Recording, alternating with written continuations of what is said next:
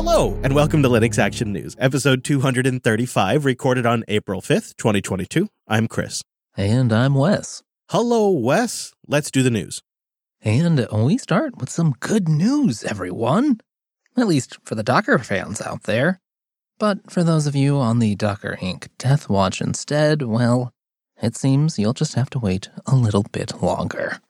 The embattled containerization company this week announced a $105 million Series C funding round, led by Bain Capital Ventures.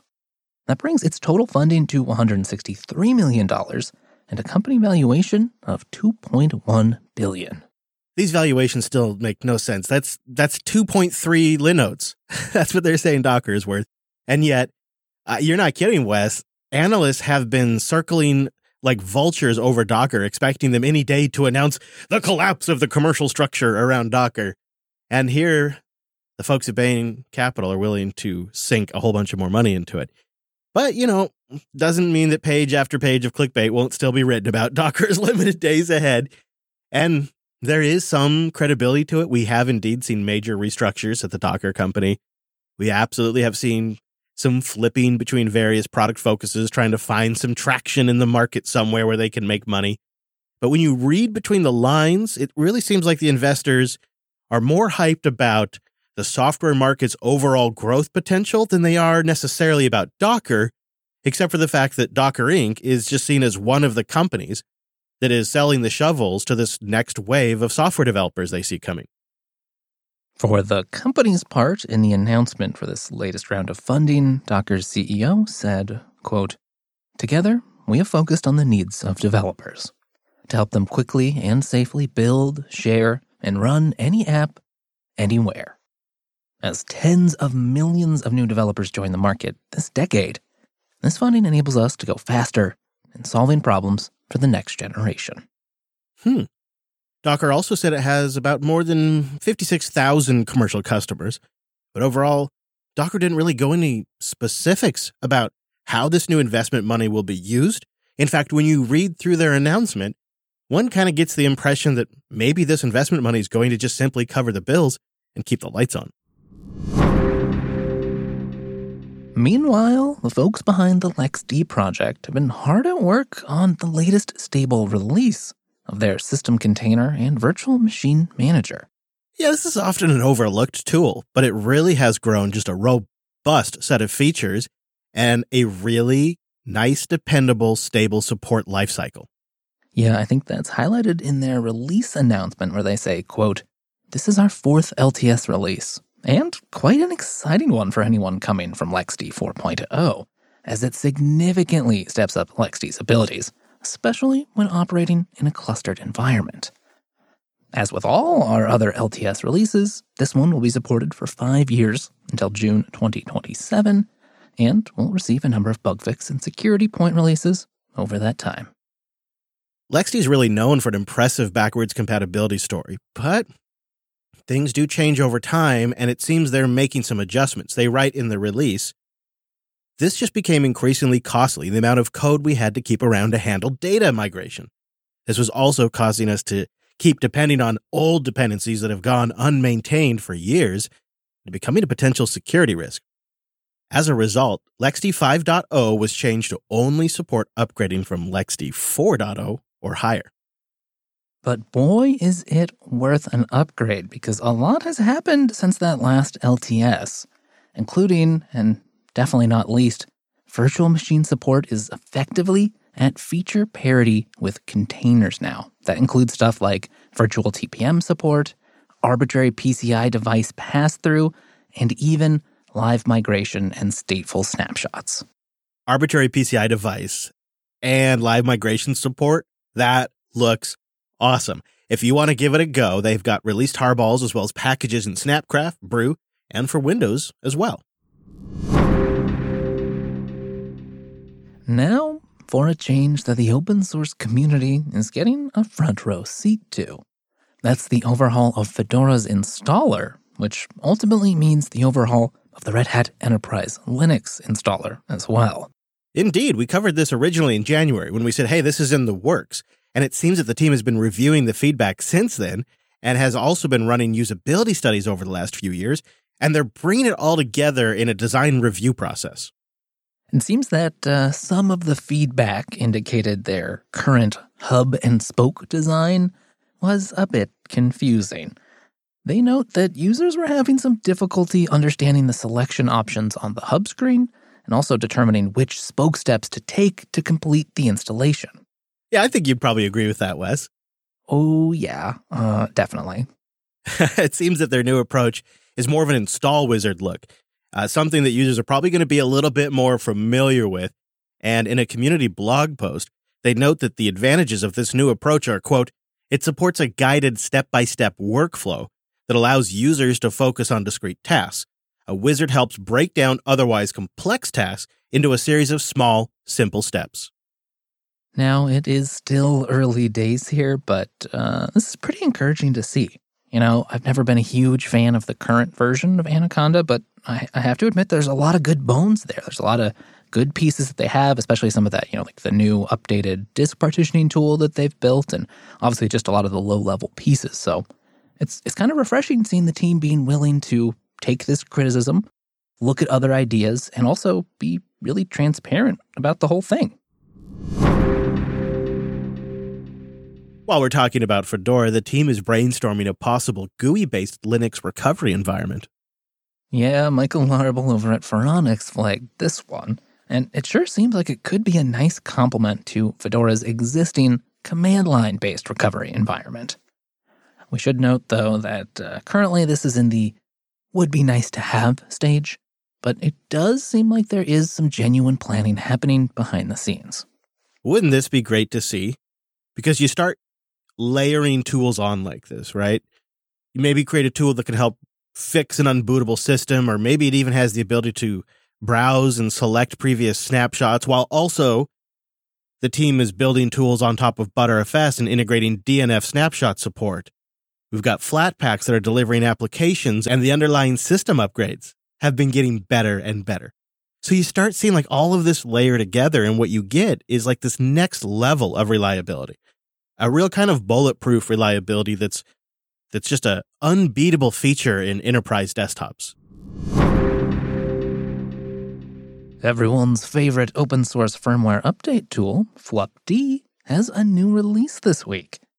Most notable this time around is support for some Logitech mice and keyboards, Wacom panels on Lenovo laptops, and some additional support for fingerprint readers. Lutris, the long-running open-source game manager that I personally love and works across various stores and platforms, has released version 0.510 this week. And what's notable is this version features initial Steam Deck support. That Steam Deck support is partially thanks to their collaboration with Valve after receiving a Steam Deck development kit. Now, Lutris's Flatpak version, that's still being worked on right now as the next step in better Steam Deck support. Until that's fully baked, installing Lutris on the deck actually requires putting the root file system in read-write mode, at least for getting things installed initially. That's a little unfortunate. You can understand something like Lutris, it needs access to all kinds of things on your system for just a wide variety of types of games and hardware that it supports. But in turn, that means that this could be at risk of the install getting wiped out during the next SteamOS update because of the read-only nature of the SteamOS system. But we'll have more on that in a moment, because I think what I wanted to mention, it struck me about this, is we have talked about this, the deck's ability to run, even competitor software and competing app stores and whatnot. Just the ability to run applications. But here we are seeing it in the real world, and it's still just so novel and rare that a hardware device like this will support running something like Lutris or another installer that, maybe Valve isn't even a big fan of internally. And I don't know if this is ever going to materialize into some use case that we never saw, but now the deck is super popular for. But I would just be thrilled if even some of the sales here were attributed to the fact that people knew they could buy the deck and install whatever emulator they wanted to play their favorite Nintendo game or their favorite retro game. If this just became known as the device that lets you play anything on the go, and because of its open nature it got there, I think you could see a new trend being set in the industry. I know that's pie in the sky, but I think you see the early framework being laid right here for that. And here I thought you were just getting excited about running MS Access via Wine on the go. That too, of course. Now, as far as gaming features go, 0510 also adds support for integration with games installed via Origin and Ubisoft Connect. There's also a new UI window for adding games directly to Lutris, amongst a variety of other improvements. Linode.com/LAN. Go there to get $100 in 60-day credit on a new account, and you go there to support this here show. Linode is definitely the Linux geeks cloud. They've got 11 data centers worldwide, and they've been hard at work at making Linode the best experience for 19 years. And they started with a passion for Linux. And this week I've had a whole new appreciation for getting a passion around databases. It's just critical to the applications we run. And now I get it. Now I see why Linode has been rolling out hosted MySQL services. I got to say I'm super tempted.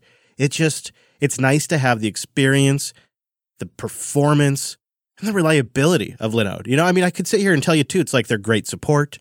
It's really all of those things. They just are fantastic. And they're always rolling out new features and getting better than ever. So go grab $100 in credit and try it out for yourself. See why we like it so much. From the best customer support, super fast networking, and a Linux culture that runs deep, there's a lot of great reasons to choose Linode. So put it over the top. Linode.com/LAN. Support the show and get $100 in credit.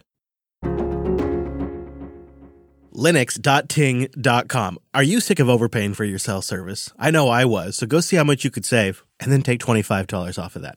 Linux.ting.com. They're a mobile virtual network operator, so they're focusing on the customer relationship, the value, the great plans, not digging the holes, not lining the pockets of the regulators, none of that stuff the duopolies have to do, but they get access to the big nationwide networks, and they have great customer service. In fact, Ting was just recently named the #1 carrier by Consumer Reports in 2021, and their plans are simple and straightforward. It's one of the reasons why I've been a customer since 2013, and indeed, their customer support has come through when I have needed it. And I love the fact there's no contracts. So for some reason, it actually makes me want to stick around more. And it's simple to switch to Ting. Just about any phone's going to work. So go try it. Linux.ting.com. Mobile's never been simpler. It's how it should be. Linux.ting.com. With the release of Lutris 0510 and the release of the Steam Deck in general, a debate seems to be brewing in the community. One that goes to the core of the Linux user experience and asks the fundamental question, who are we building the desktop for? This was all kind of sparked by the developer of Lutris himself, Matthew Commandon. In a tweet, he said, quote, "We gotta stop this culture of only install Flatpaks. Using root is dangerous before it extends beyond the Steam Deck. Last thing I want is for desktop Linux to become like Android or Chrome OS." Yeah, and then later on he continued, on Flatpak, apps don't have permission to access your stuff. It renders them much less useful than native ones. I have a command to run to give all Flatpaks permissions to the whole file system to circumvent this issue. I'll add this. I think, Matthew joined us in Linux Unplugged episode 399, and I still reflect back on that conversation pretty frequently. And I believe from what I know of Matthew, he has users' best interest in mind here. He doesn't want to take away power just in the name of making things easier or safer. He's probably amongst the crowd that really believes there's a way to strike the balance here. And I think that's actually a pretty reasonable position. But I got to say the reaction from the community was a lot stronger than I expected. Yeah, there have been more than a few hot takes in the last couple days. It kind of seems like we're getting back to something of a classic debate, though. The free software community has limited time and limited resources, and we have to choose how we spend them. Do we build things for expert users, for ourselves, for the users who are here and passionate and know how to get things going themselves, who can already put up with the state of desktop Linux? Or do we spend that time building for what we hope is the next million users? Folks who have different requirements and who might need a little more help. Yeah, that's probably it. It's not really a Flatpak or Snaps or Universal Apps or bad debate. I mean, that might be the context right now. But it's really a debate about making desktop Linux more or less like Chrome OS or Android. And I think the thing that's new here is the deck is an irritant to this debate. It's forcing our community to take a look at this issue again in a new way. Yeah, once again, we walk down this path of, oh gosh, look, it's Linux. It's trying to be deployed, desktop Linux out in the field. But yeah, like with Android, like with Chrome OS, it also kind of makes us a little uncomfortable because it's not how we would do it. It's not how we would build the systems we'd make for ourselves. There's also, of course, sort of the tertiary discussion around just security on the desktop in general. We've seen these other platforms kind of, take a new approach where they are adding a lot more sandboxing and then having to build up new abstractions and protocols to help share information so we don't have to do workarounds like granting everything access to the whole system. But, I do think we should acknowledge those are good goals, at least in my opinion. But we haven't finished building that world. We're not all the way in the same place, say, iOS is. And it means that, it can be tricky to get right. And even if it is a safer system for users, doesn't mean that they're still going to be able to do everything that they want to. Yeah, that's a good point, too. It's like you can build a system very much like how iOS or Android have built it. But then you also have to have this just complex ecosystem of APIs and ways of accommodating rich application development in such a locked-down system. And we could get there, but it's going to have to be more than XGG portals, right? And I just don't know if we'll actually have the resources to make that a complete usable environment. But at the same time, I don't have anything against one particular project or company giving a go at doing this. Let's let Valve have a go and see how it turns out. It's one of the reasons I'm so curious about getting my hands on SteamOS 3 and running it on a PC. What is that like? How long can I survive on a system that's read-only? I'm really curious about that. And I want to see them experiment. And I just think that this is just getting to be really uncomfortable for some folks in the community now because, there's users here now on this kind of platform. They want Lutris. And I can totally see where Matthew's coming from. And the uncomfortable fact is, these more lockdown devices that run Linux, like the Chrome OS devices, like the Android devices, they seem to be wildly popular amongst consumers, right? And we're just sitting here going, but it's not really that great. And for some customers, it absolutely is. But let them have it. As long as we continue to have choice in the Linux distro ecosystem, I don't think this is going to be a problem. Yeah, we're not yet at a spot where, having switched things to read-write means that the anti-cheat stops working. That would get me concerned, but, just having it write-only to start with, I think we can work with that. And if not, you can put whatever Linux distro you want on there. Very true, Wes. And if one thing will always remain a constant, there's always going to be someone out there scratching an itch. So there will always be choice, even for the most niche of niches. And we'll keep an eye on all of them. So why don't you keep an eye on us? Go to linuxactionnews.com/subscribe for all the ways to get new episodes. And linuxactionnews.com/contact if you prefer to use your fingers rather than your eyes. And last call, our East Coast meetup is this weekend as we record. Details at meetup.com/Jupiter Broadcasting. We'll be back next week with our take on the latest Linux and open source news. Thanks for joining us, and that's all the news for this week.